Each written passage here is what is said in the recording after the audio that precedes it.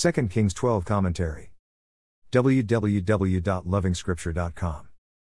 Joash did what was right in the eyes of the Lord all the years Jehoiada the priest instructed him. What is not said here is more important than what is said. The godly counsel of the chief priest kept the king on the rails. The same account in the book of Chronicles gives us details of Joash's failings after the death of Jehoiada. The wrong voice walks in, immediately the godly counsel departs.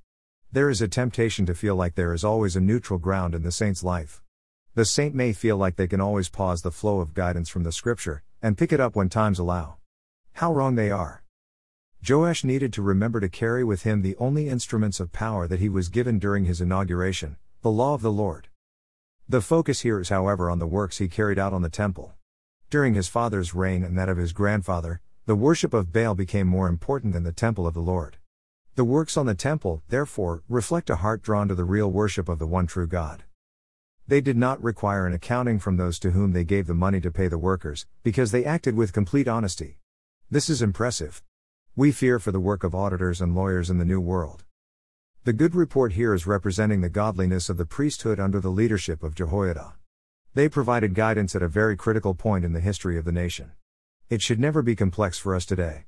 The saint is the priest who should provide godly guidance in the area of his posting. It took 23 years before the real action began on the temple works. Even believers need reminding. Most church communities are guilty of collecting monies from the people for long periods, without any real action on the intended purpose. An individual may be gathering resources, be it education, employment, projects, or increased incomes, all in the hope that when this or that is done, then I can serve the Lord. We may want to look back and realize that, sadly, it hasn't happened. More resources visit http://www.lovingscripture.com.